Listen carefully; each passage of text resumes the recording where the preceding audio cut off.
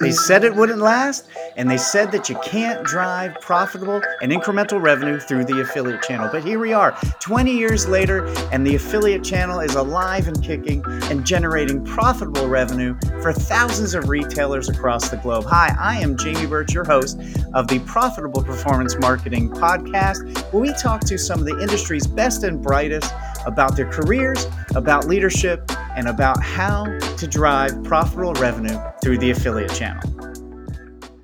Hey, this is Jamie Birch. We have a great podcast for you today and a great guest, one of my great friends, someone I admire, look up to quite a bit. And before we get into his introduction, let me just talk to you about something we have available for you. So right now, this is being recorded in June of 2020. So if you're listening around this period of time, I know one thing you're probably needing is direction of where to go and what to do during these turbulent and challenging times. So JB Commerce, we created a 20 item survive and thrive in the current climate guide for you to download. You can go to jebcommerce.com/strategies and download that guide. And we walk through all the different ways you, as especially an advertiser, can figure out exactly what you need to do to not only get through this very challenging economic time, but also thrive in this as well. So let's get to, and you can go do that at jbcommerce.com/strategies. So let's talk about our guest today. Chutes Humphreys is the co-president of Link Connector. He is uniquely suited to thrive in this digital world. He brings a superior record of leadership, entrepreneurship, and internet marketing experience, both to Link Connector and to our industry. Prior to launching and founding Link Connector, Chutes co-founded and sold the .com core. So you can find Chutes speaking at all the industry conferences, such as Affiliate Summit and AM Days, and he is a council chair at the Performance Marketing Association. I highly recommend you reach out and join the PMA. But Chutes is passionate about disrupting industry norms, pushing the performance marketing space forward, and the Tar Heel basketball team. He's a great family man and a great human being. So in this conversation, we talk about leadership. We talk about hiring and the key things to get your company through challenging times. And then we move on to affiliate marketing and profitability and incrementality and the different things that Link Connector has available for you as an advertiser and affiliate to be successful. So this is a great conversation. We do get into affiliate marketing about halfway through, about 30 minutes. So I hope that you find this valuable. If you do, please share this podcast with your friends. Share it in all the socials. And if you have any questions or you'd like to be a guest, simply go to calendly.com/Jamie Birch and set up 15 minutes, 30 minutes to chat with me. We'll talk about whatever you need assistance with. And if you'd like to be a podcast, we'll talk about how that all works. So let's just dive right into the conversation where Chutes and I start out. So here you go. All right, Chutes, thank you so much for joining me on this podcast today. I look forward to every conversation with you. I truly do. And this is no different. So welcome to my podcast. Thank you, Jamie. I really appreciate you having me. Yeah, and I look forward as well. So yeah, we have some great conversations.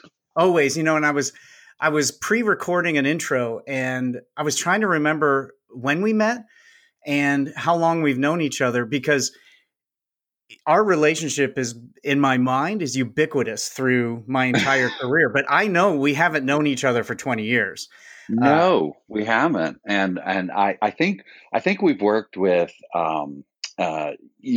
people at JEB before, but I think you and I met pretty late. But as they say, I think we instantly figured out that our values and goals are well aligned, and so I think we became best friends, industry Definitely. friends. Yeah. I agree, the same thing, and I hope when we reschedule our barn party that you and the crew from Link Connector come out. And this extends to anyone listening. We will be having a barn party sometime in 2021. But yeah, hopefully you guys can make it. Get your cowboy boots on and come kick up some dust. I don't think they make cowboy boots big enough for me, but we'll work on Oh, I've seen it. My brother-in-law is it. 6'4", and he has cowboy boots. So, That's fantastic. yeah. Well, Choots, one of the things that I found most interesting, and it kind of brought to mind that we haven't known each other for 2 decades. When in prepping for this, I always go and look at LinkedIn. I want to, what don't I know? So I Uh, didn't know you were a vet of the U.S. Navy. So first, thank you for your service. Um, yeah.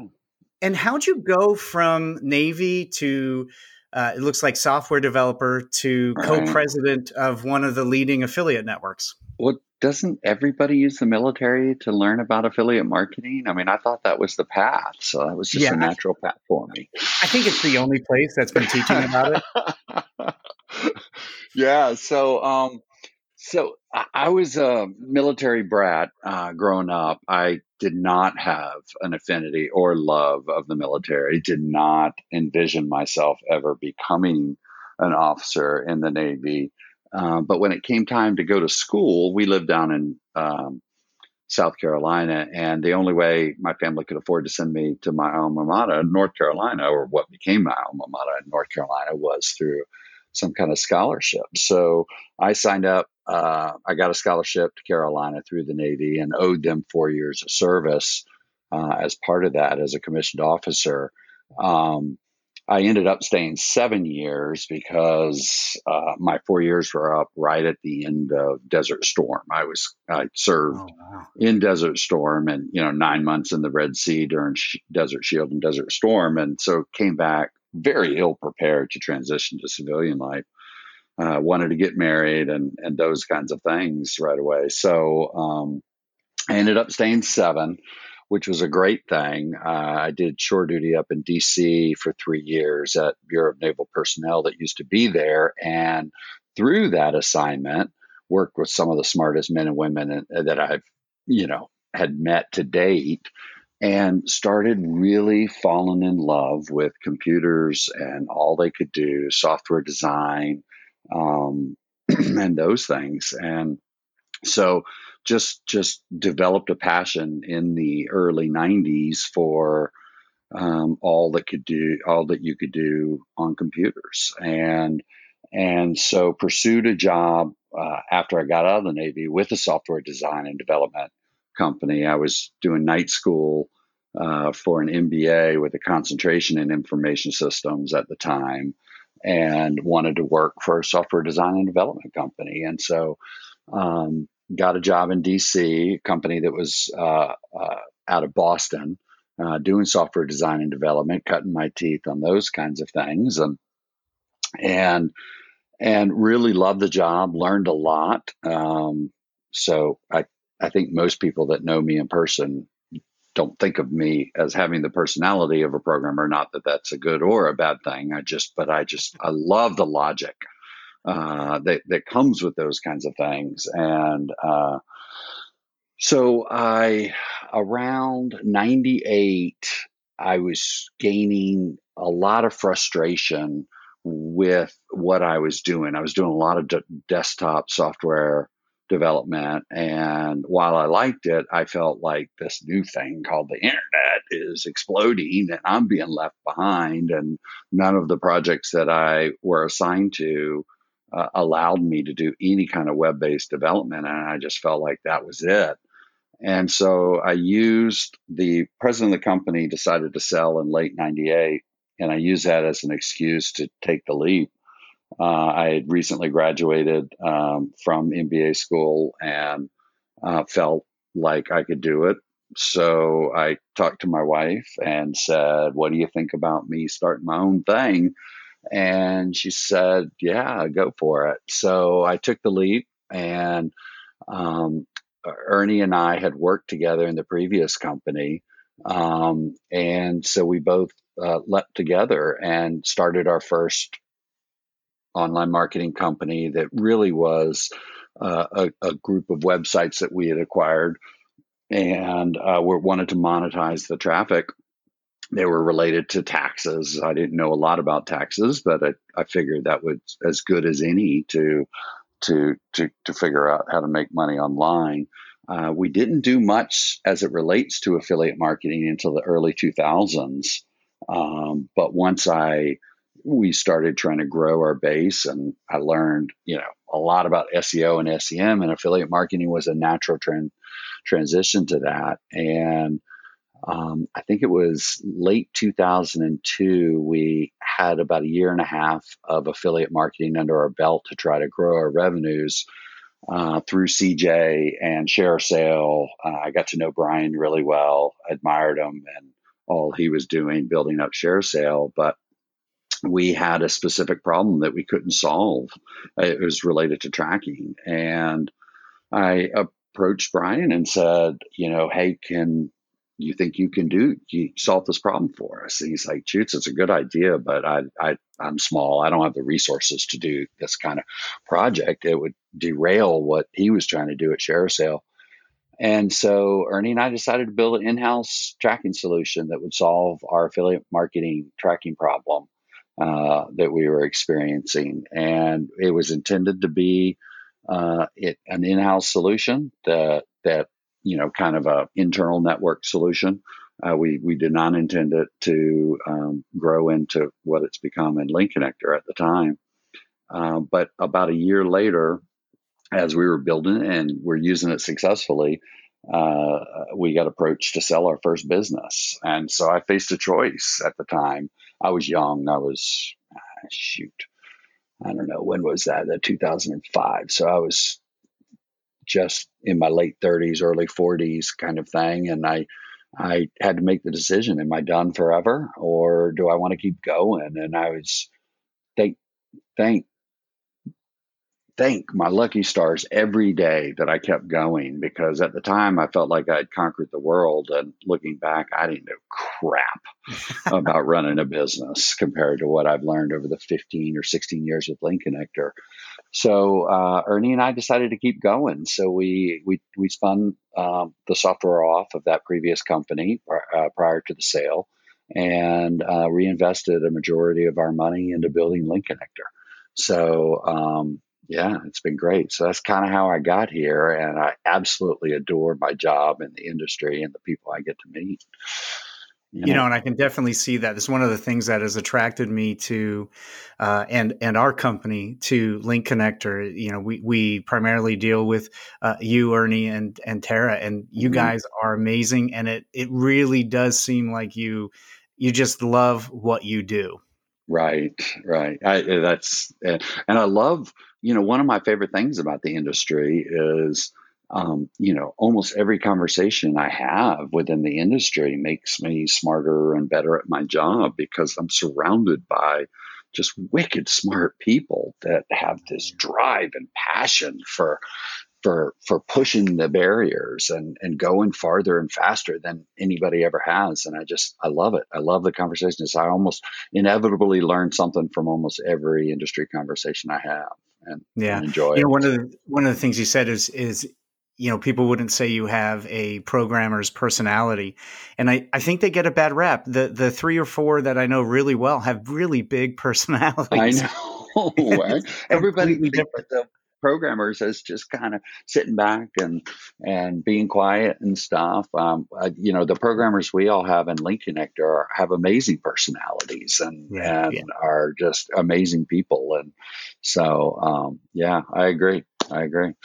But when people learn that I started my career or post Navy career in programming, they're like, huh? Yeah. Totally. And even back looking around that same period of time, a little before, my father, he had a programmer working for him. And I don't think I've ever met a personality as big as his. Oh, that's fantastic. Rock climber, took us water skiing in the ocean off the Jersey Shore. So, it's a maybe a stereotype. Maybe that's what we can do here is break that stereotype. Yes, exactly. You mentioned, when you decided to keep pushing on after the sale of your first company there, that you're glad you didn't, because you needed to learn a lot. Right now, for our listeners, it's June of 2020. the year that we will demarcate, what happened The before and before and after. what happened after, right? Uh, Yeah. so I lead two companies, and I'm always looking, for how do you do this effectively. So you've led companies through, yeah, I mean, since '99, you led them through the dot-com bubble. You led them through Yeah. 9/11. You led them through two recessions, and now I read today, true unemployment is, almost, it's never been this high since the Great Depression. So I know, it's with amazing. yeah, Scary with amazing. it's scary, and all this social change that's going on. Yeah. This, maybe there's a new cultural revolution that's happening, Mhm. and the economy being with COVID. How do what have you learned that you use at Link Connector? What are the leadership principles? But what are the lessons that you learned that you found to be tried and true, or how do you approach leading your team during times like this? Yeah, well, like I said, I'm really glad I didn't quit after my first company and I will tell you that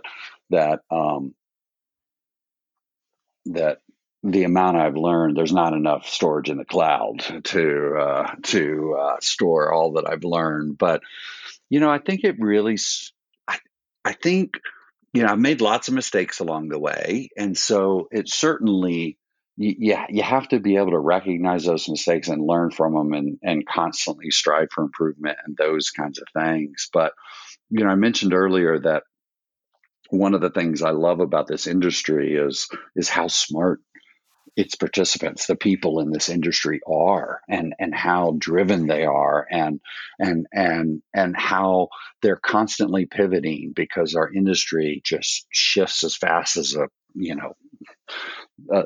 sand at the ocean kind of thing. So, or on a beach, and so I think setting yourself up for success, that's been one of my biggest things that I learned over the years is picking the right people. So, at Link Connector, we don't hire to skill a specific affiliate marketing related skill set.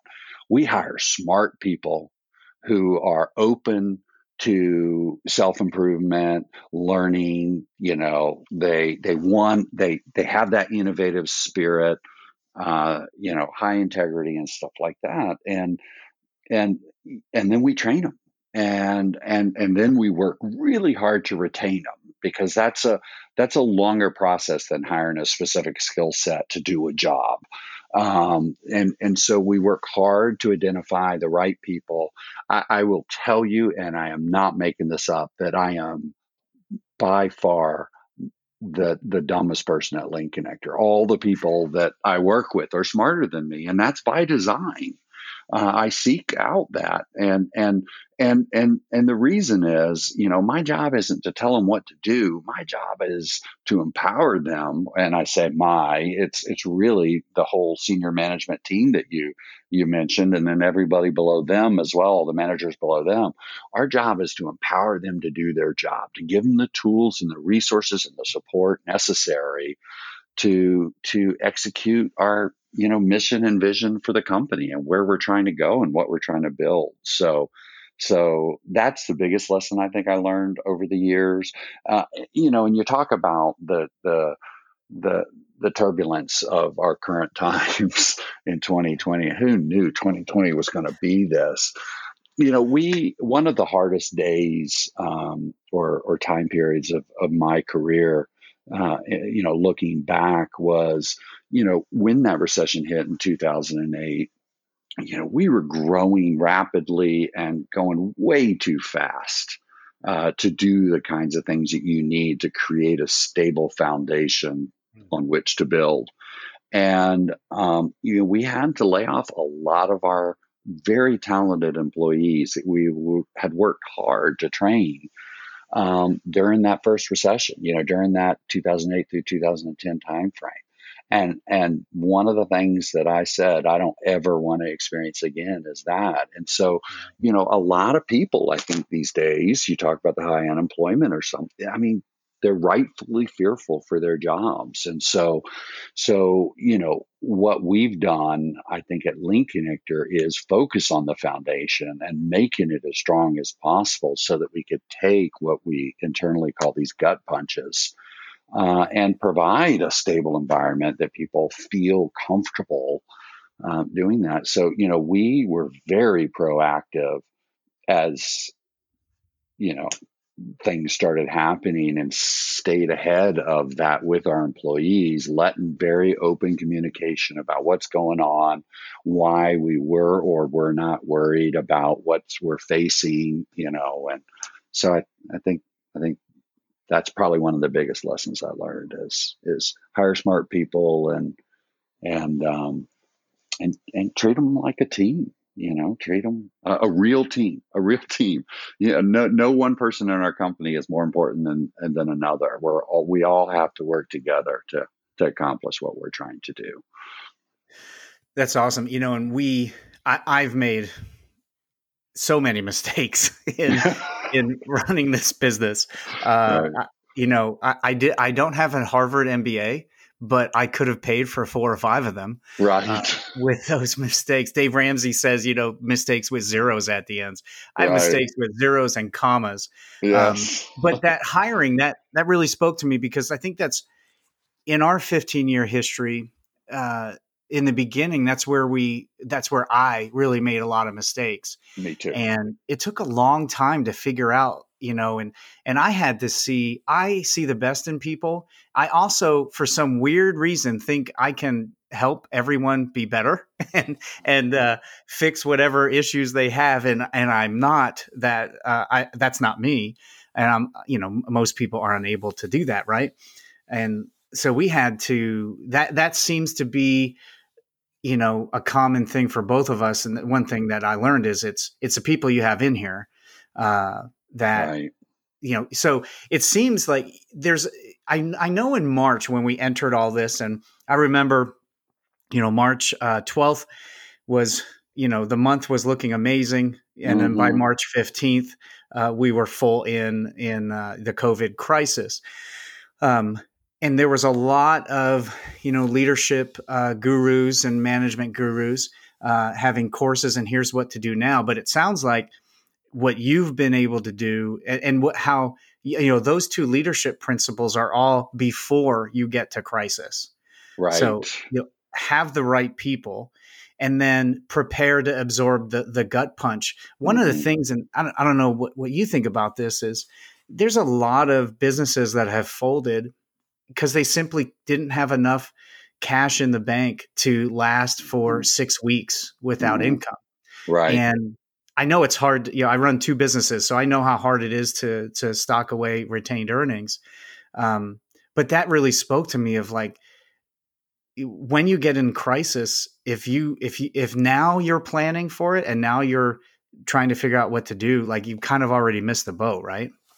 Yeah, I think that's right. Yeah, and I certainly we almost missed the boat the first time around when revenues didn't grow like they were supposed to, and we were way more. Not that there's anything wrong with a lead campaign, but we were way too concentrated in lead campaigns back then, and I didn't envision that performance marketing, that marketing budgets could shrivel up, but they do. They continue to be one of the first things that goes. Yeah. That the C-level looks to save expenses, not realizing that they're de-investing in both short-term and long-term revenue by doing so. But I thought we'd be immune from that in the first recession. So once I learned that lesson, I'm like, no, we're not going to. And we went so long with growth and a good, nice, steady growing market, but you knew a recession was looming. Yeah. So I mean, you just can't go forever without recession. So I think we focused over the last 10 years on building that solid foundation. The other, and I know that's very cliche, and I don't mean it that way, but we talk a lot internally about if we're going to grow, you don't want to spend all your time and energy, adding to, you want to retain what you have as well. And that's where the solid foundation comes into on which to build is so critical. And that's where the institutional knowledge, I mean, again, I mentioned earlier about retaining our quality employees. We spend a lot of time and effort trying to keep our talented employees with us. One, because it takes a while to integrate somebody as a equal contributor to the team, but also just a lot there to build on now. And I I had a conversation yesterday where we talked about something we brought up again, something that we talked about 8 or 9 years ago. I mean, shoot, I didn't remember that conversation, but one of my employees did. Wow. And yeah, so And when it comes to retention, is it a program that you have, or is it really, define vision and values and making sure that the company's living that out? What's that look like at Link Connector? yeah, I think it's the latter. Again, you have people that have that same passion and dedication that support your mission and your vision for the company where you're going. That's clearly communicated to your employees, and then of course I think the values, you mentioned the values, and I think you and I in our first conversation talked about values, which I love and think about often. But that's important that you're you're sitting next to and working next to or with somebody that shares your value system, that has, and I'm not talking about your political values or your religious values. I'm talking about work ethic and how you treat people, and how you show respect and empower, and the desire to empower. So I think that's critical. And I think those things go way farther than a nice benefit package or salary, or the. And I'm not saying those things aren't important, but I think ultimately somebody has to be excited and continue to enjoy getting up every day and going to work, and be Yeah, excited about it. your compensation package gets them in the door, and then Right. your culture keeps them. It took Keeps me a them. long Yeah. time Yeah. to realize that, and to make the values not this static thing on a poster that people make fun of, Right. but actually live those out. One of the things I noticed when we really made that shift to hiring the right people, and it was a Patrick Lencioni book. I think the Ideal Team Player is it called. Identified people smarts, hunger, and I always do this. I forget the third one, but there are three characteristics. When we switched to really looking for people like that instead of affiliate marketing skills specifically, that in of itself created a different culture. And now we changed how we interview. So the peers interview them first. Do Right. I want to work with them? And if they make it past that round, then it goes to our leadership team. And if if they agree this would be a good teammate, and we think they're smart, hungry, and humble. That's it. Smart, hungry, and humble. Oh, I like it. Um, Yeah. yeah. So people smart, they're able to walk into a room and know, if they, need to be assertive, or not, and things like that. And then humble, they have an accurate view of their skill set, Yeah. uh, what they're good at, what they're not, and then hungry, like they want to grow. They want to. I don't think in either of our organizations we have rooms for clock punchers who, Right. I just want to sit at a chair, do a thing, and get paid.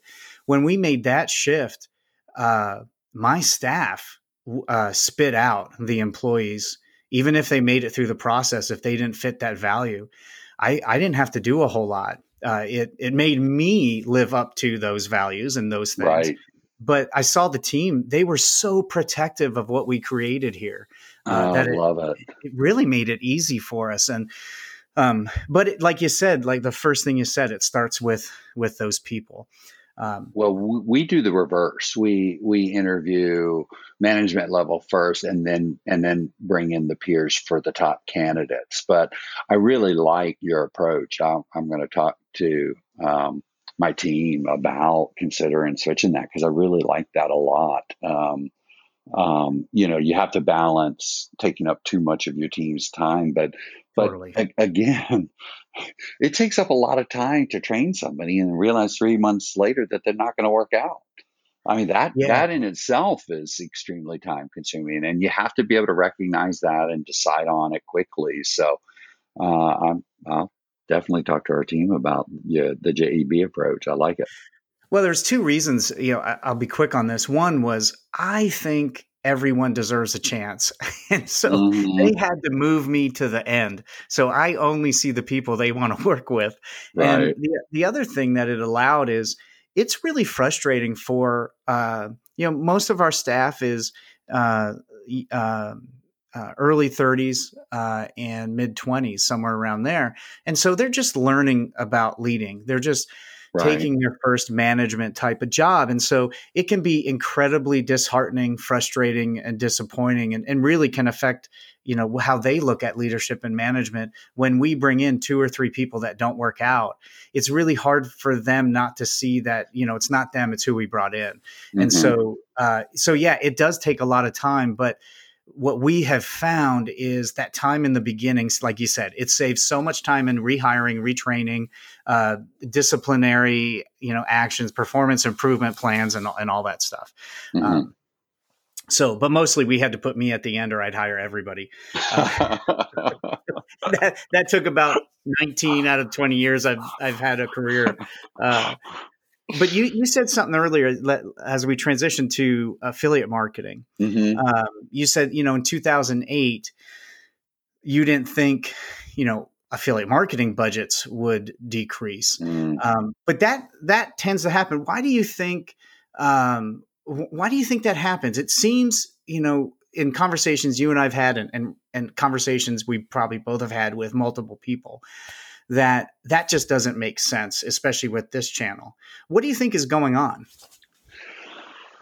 Yeah, I think there's a lot of things there. I definitely think, especially in larger companies, a C-suite might not understand the true incrementality or the incremental nature of performance marketing and the fact that and I'm not saying all affiliate programs add nothing but incremental sales and revenue. Nothing does, but it does. A properly designed and well executed affiliate program will hit a lot of those cylinders on incrementality. And so I think it's just the old knee jerk that I'm going to stop buying television commercials for a while because I don't have the I need to save some money. I need to quickly save some money. And so they think of marketing in those terms as it's more about brand awareness and an investment in the future, which doesn't pay off right away. And of course that doesn't translate to directly to affiliate marketing. Affiliate marketing, a lot of times we see advertisers, shut down their program or suspend their program and revenue dries up immediately. And they get it and they come back. But there's a lot of, I think, especially CMOs who the thing they know least about out of all the things they manage is affiliate marketing. They know usually come from the search world, but search is another great example. Um, of something that as soon as you stop spending in Google on your SEM campaigns or through your agency, however you accomplish search, you see revenue dry up. And so I think we all need to continue to strive to do a better job to educate CMOs. I remember, I know Gino, Mhm. and his AM Days conference from years ago. And, one of the things that Gino and I talked about over and over and over again is how do we get, it was a great conference. But how do we get more CMOs to those conferences, not just the affiliate managers, because Yeah. affiliate managers generally aren't empowered to push back on a CMO that says, I need to cut your budget, who heard it from his boss, the CEO or something. So yeah, I think we need to do a better job explaining all the way to the C-suite level the incremental nature of affiliate marketing and why it doesn't make sense to cut that budget unless it's by design. I mean, we had merchants during this COVID crisis who needed to shut down orders. Yeah. Their supply chain had dried up. They're already taking 30 to 60 days to fill orders, and they're like, I have to shut down my affiliate marketing program. I have to choke demand.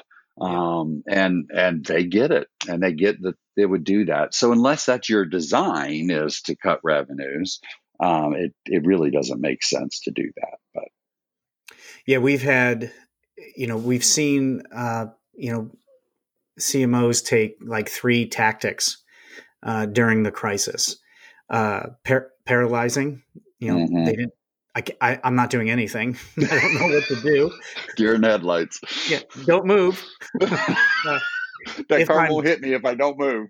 Yeah, it's like the Jurassic Park. Yes. COVID can only see movement. Right, exactly. Or they overreact and cut everything, and we've seen some. I mean, cut everything. Yeah, every really expenditure. Yeah, and that particular organization isn't even around anymore. They didn't make it through the first 60 days. And then the which I think is the right way, if there's a right way, is evaluating everything, setting what are the new goals? Because I looked at our Q2 and Q3 goals that I created in December and was like, oh, that's so cute. I did the same thing last month. I had my Q2 board meeting. I had to redo my goals, and I'm looking back and I'm like, what was I thinking? But yeah. I mean, but what you're talking about is reevaluating based on a new set of circumstances, right? Yeah. A new reality. So yeah. And it's good that we both did it, and it's good that there are CMOs out there doing that. Yeah, definitely. And it seems I have not. Well, one of the questions that I had to pose was there's a disconnect between what we're talking about, CMOs, the C-suite, and what the affiliate channel does. And it seems that we're having you and I could have recorded this podcast in 2005, and it would be just as relevant, right? Probably, yeah.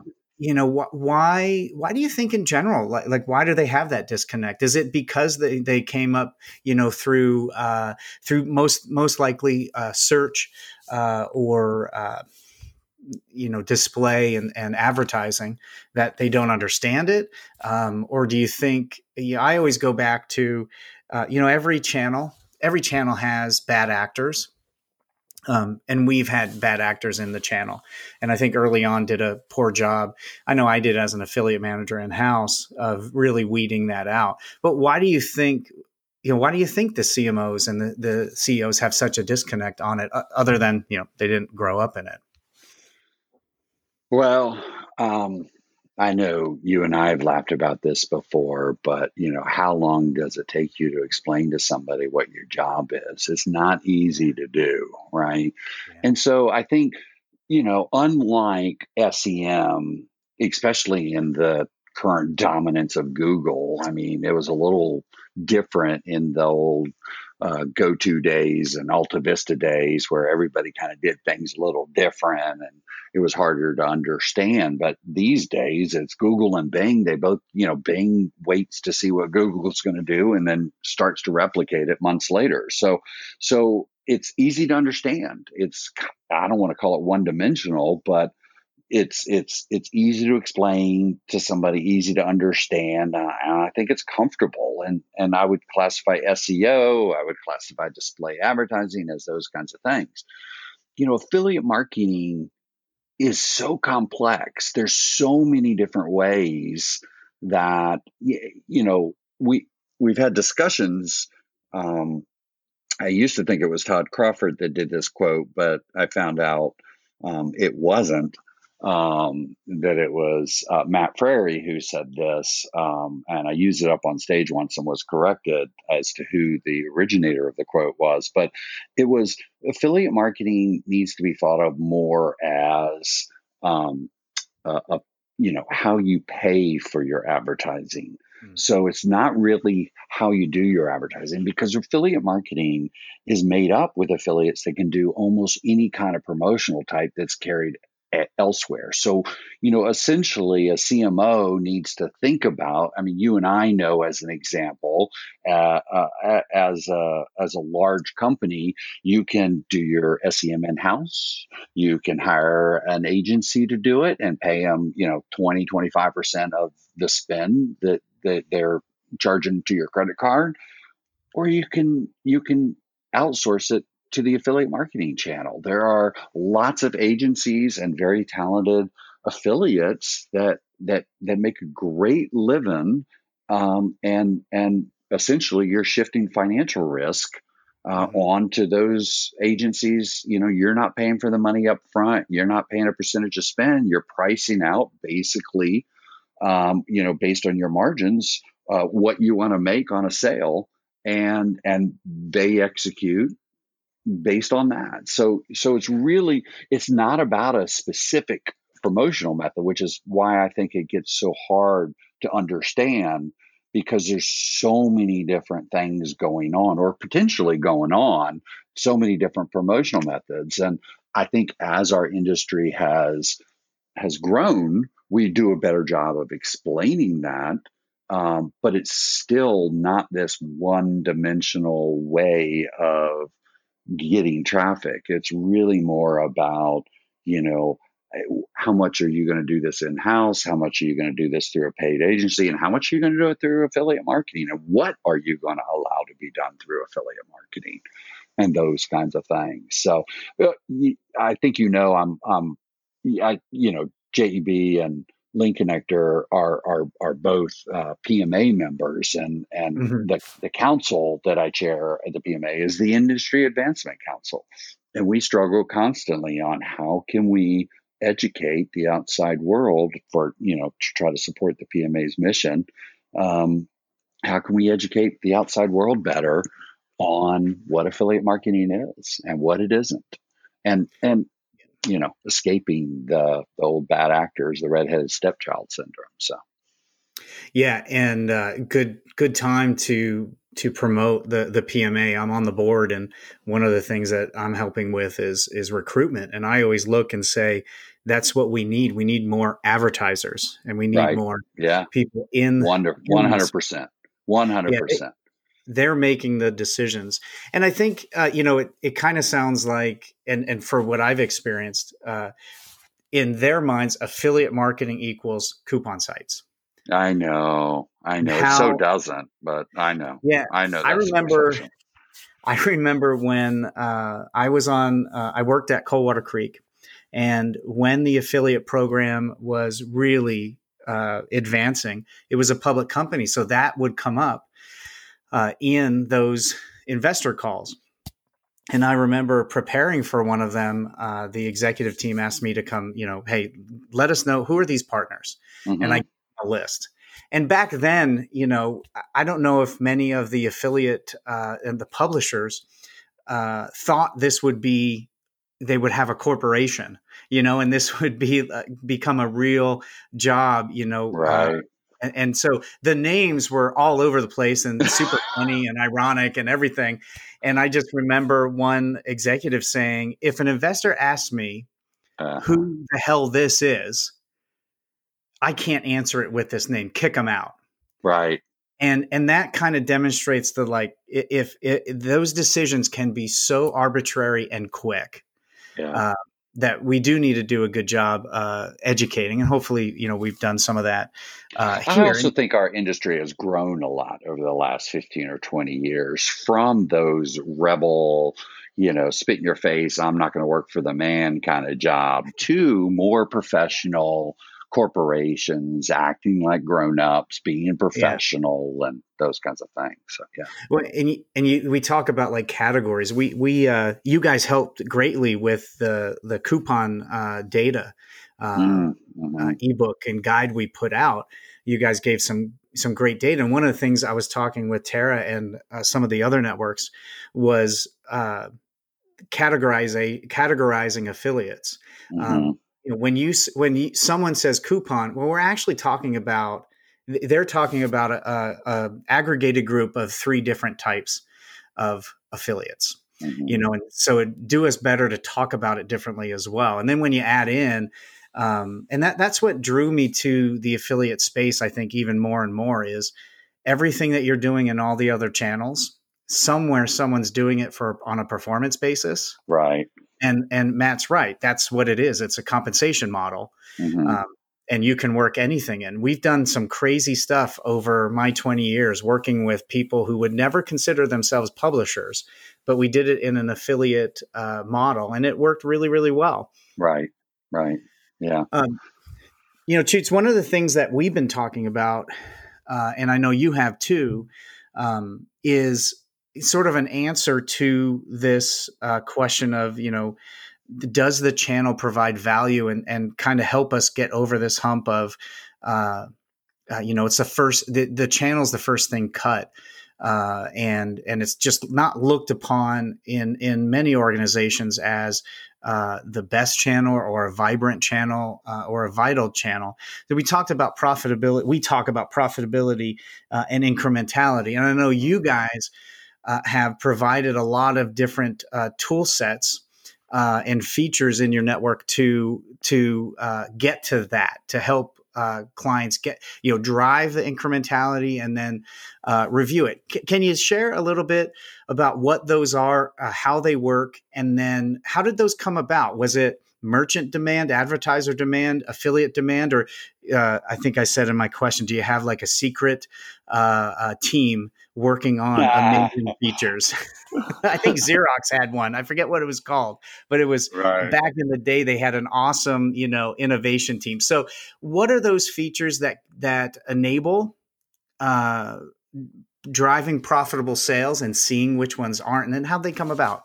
Yeah. So, for us, it really so one of the things that's most important to us that we learned from the 2008 through 2010 recession was creating a sustainable. I talked about earlier the solid foundation, but a solid foundation is created with sustainable relationships, and so philosophically, Link Connector spends just as much time and effort and resources on the affiliate side as they do on the advertiser side. And it really isn't about serving this affiliate or serving this merchant or advertiser. It's about the relationship between one affiliate or publisher and one merchant and one advertiser. So we kind of think of things on a relationship by relationship basis. And we work hard to identify what can make that stronger, what can make that sustainable, and those kinds of things, knowing that we can build new relationships on top of existing ones and continue to grow a program for both the affiliate's sake and the merchant's sake over time. And so, most of our we we are an online marketing company and we are a technology company. Which one are we? We're both. And we take a lot of pride in the fact that we're both. We take a lot of pride in the fact that we do things. We're very nimble, we can pivot easily, with our software that we've spent a lot of time and effort building, but it's all to support our the online marketing realm or these relationships. And so while we do have some technologies that we've created over the years to support or foster this sustainability, most of our technologies are driven from our customers' needs. And so we don't have a secret squad. We have a lot of internal conversations about something that's going on or some customer that came to us with a request or a need. We will adjust our software as necessary on a small scale to satisfy this one. But the first conversation we have is, well, if this advertiser has this problem, then then do all advertisers have this problem? And can we think about a way to solve this problem on a more global scale for all of our customers? So we have a lot of those internal conversations with our employees about these sort of things, and that's generally the how are we going to solve the problem for our customers? And so, you mentioned coupons earlier. Some of our technologies are related to the perception by a lot of advertisers that coupon and loyalty sites don't add value. Well, why do they? It's not, we don't spend a lot of time trying to convince them that they do add value. There's plenty out there that does that. We try to identify, well, why do they feel that way? What is it about them that they feel like is not adding value, and how can we solve that problem from them? Because there's a tremendous amount of value under the right set of circumstances that these coupon and loyalty sites can add for an advertiser, as long as we can eliminate the perception in a technological manner, the perception or the problems that these advertisers are having. So, the thing you and I hear often is the coupon sites, users only go to them when they're already in the shopping cart. Yeah, That yeah. kind of thing, right? They've already made the purchase decision. Well, have they already made the purchase decision? So you can go into those philosophical arguments, and I think there's a lot of value into having those arguments or discussions amongst affiliates and advertisers. But what's the real issue here? And that's where you get into, well, let's take a look at the data. How often is that true? And your article did a great job, I think, highlighting that, gathering the data from the various networks, highlighting that this perception is a misconception a lot of times. So, but that's the impetus to what we do with technologies. Our latest that you and I have talked extensively about, Infinity Codes, Hmm. that is a rare one in our network. We are trying to solve a problem, but it's not a problem that was being complained about. The problem we're trying to solve with Infinity Codes is remove the long pole that exists of an affiliate wanting to promote, say, via a social channel or you know.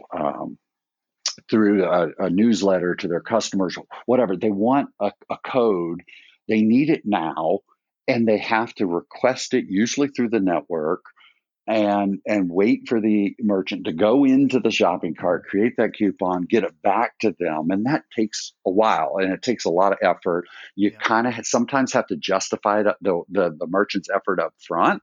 Hey, if you can give me this coupon code, I can do a lot with it. Oh yeah, you got to That's do a ROI analysis for every right. coupon code.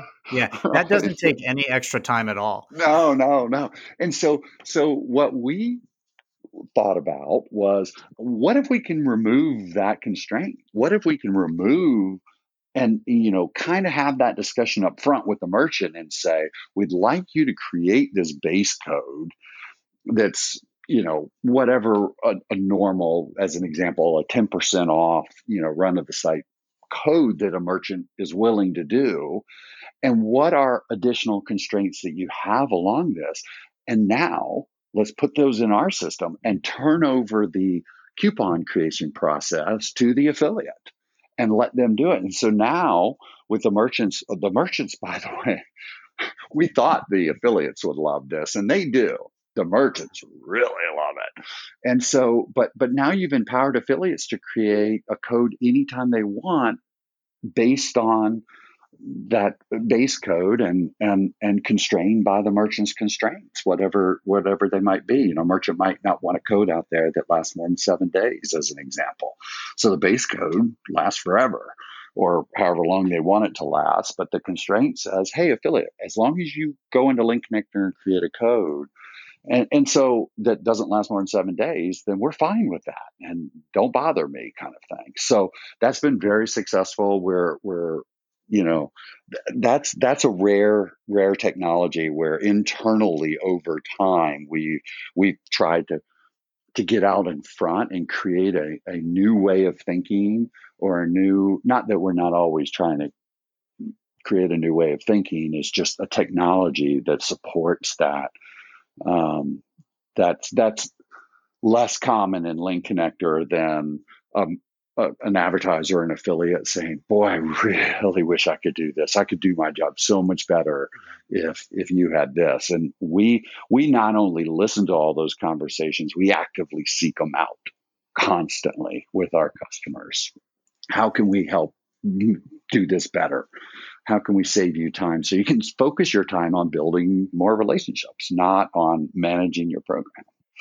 And I love how that bit of technology goes back to your organization's philosophy of, affiliate marketing as a model of payment and enabling all sorts of relationships to happen.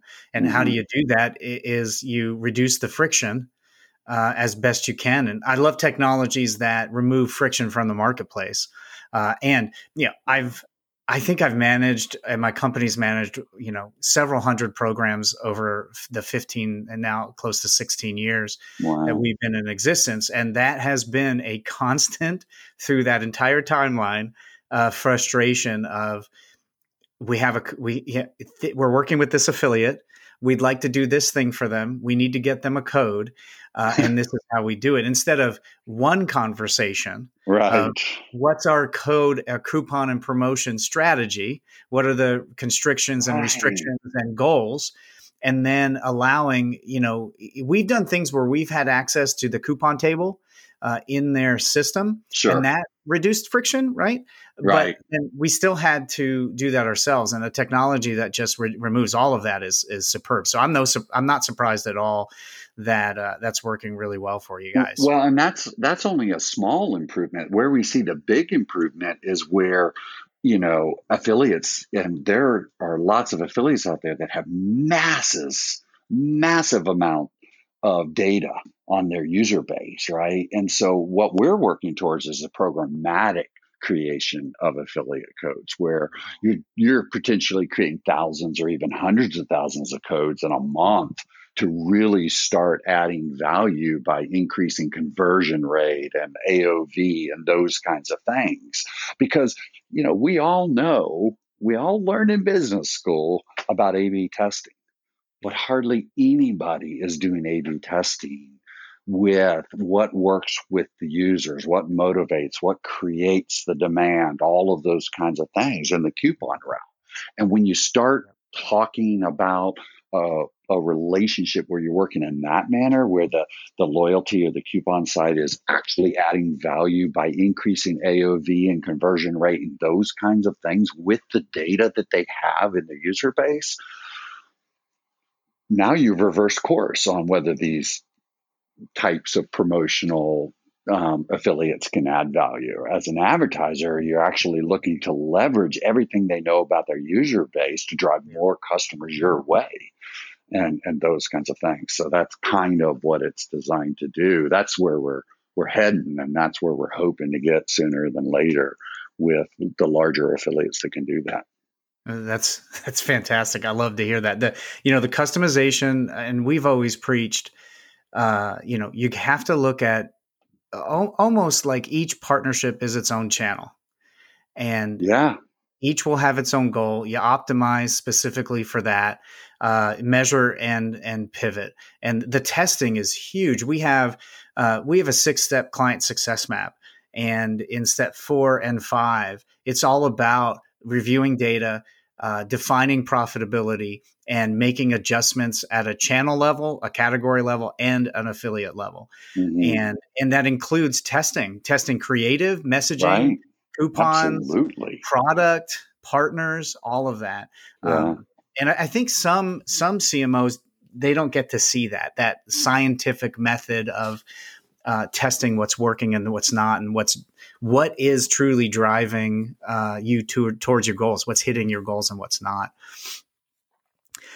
Well, Schutz, I have enjoyed this greatly, and I know you and I could probably talk for 3 hours, but I'm not Joe Rogan, and I don't think people are going to listen to me for that long.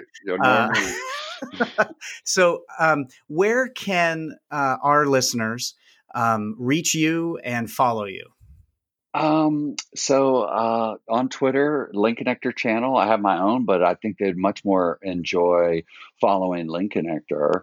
Um, and if they want to reach me personally, the best way to do that is email choots dot humphreys at linkconnector.com. So Great. And if um, what's the best way? I would love to say, find me at the bar at one of the upcoming shows. I'm usually there, but after the sessions and stuff. But unfortunately, we don't get to travel these days. So Yeah, and who knows when that will happen, right? I know it's so scary. Uh, well, if they want to talk to Link Connector about launching a program or joining as an affiliate, what's the best way? Just to go to linkconnector.com? Yeah, they can either go to linkconnector.com, they can send an email to sales at linkconnector.com, or contact me directly. Yeah. Outstanding. But yeah, we have a wonderful sales team. You mentioned Tara earlier. She's our VP of Sales and Marketing. She's one of the smartest people in the industry by far, Totally agree. um, and um, and loves having conversations with prospective and current merchants and advertisers about their program goals, what they want to accomplish, and how Link Connector might be able to assist them with that. Yeah. Awesome.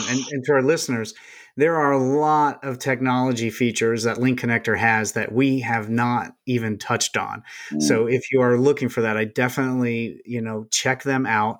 If you're talking about profitability, if you're talking about publisher diversity, and then enabling your publishers to do great things in any way that they're pushing the envelope in to reach their audience and convert sales.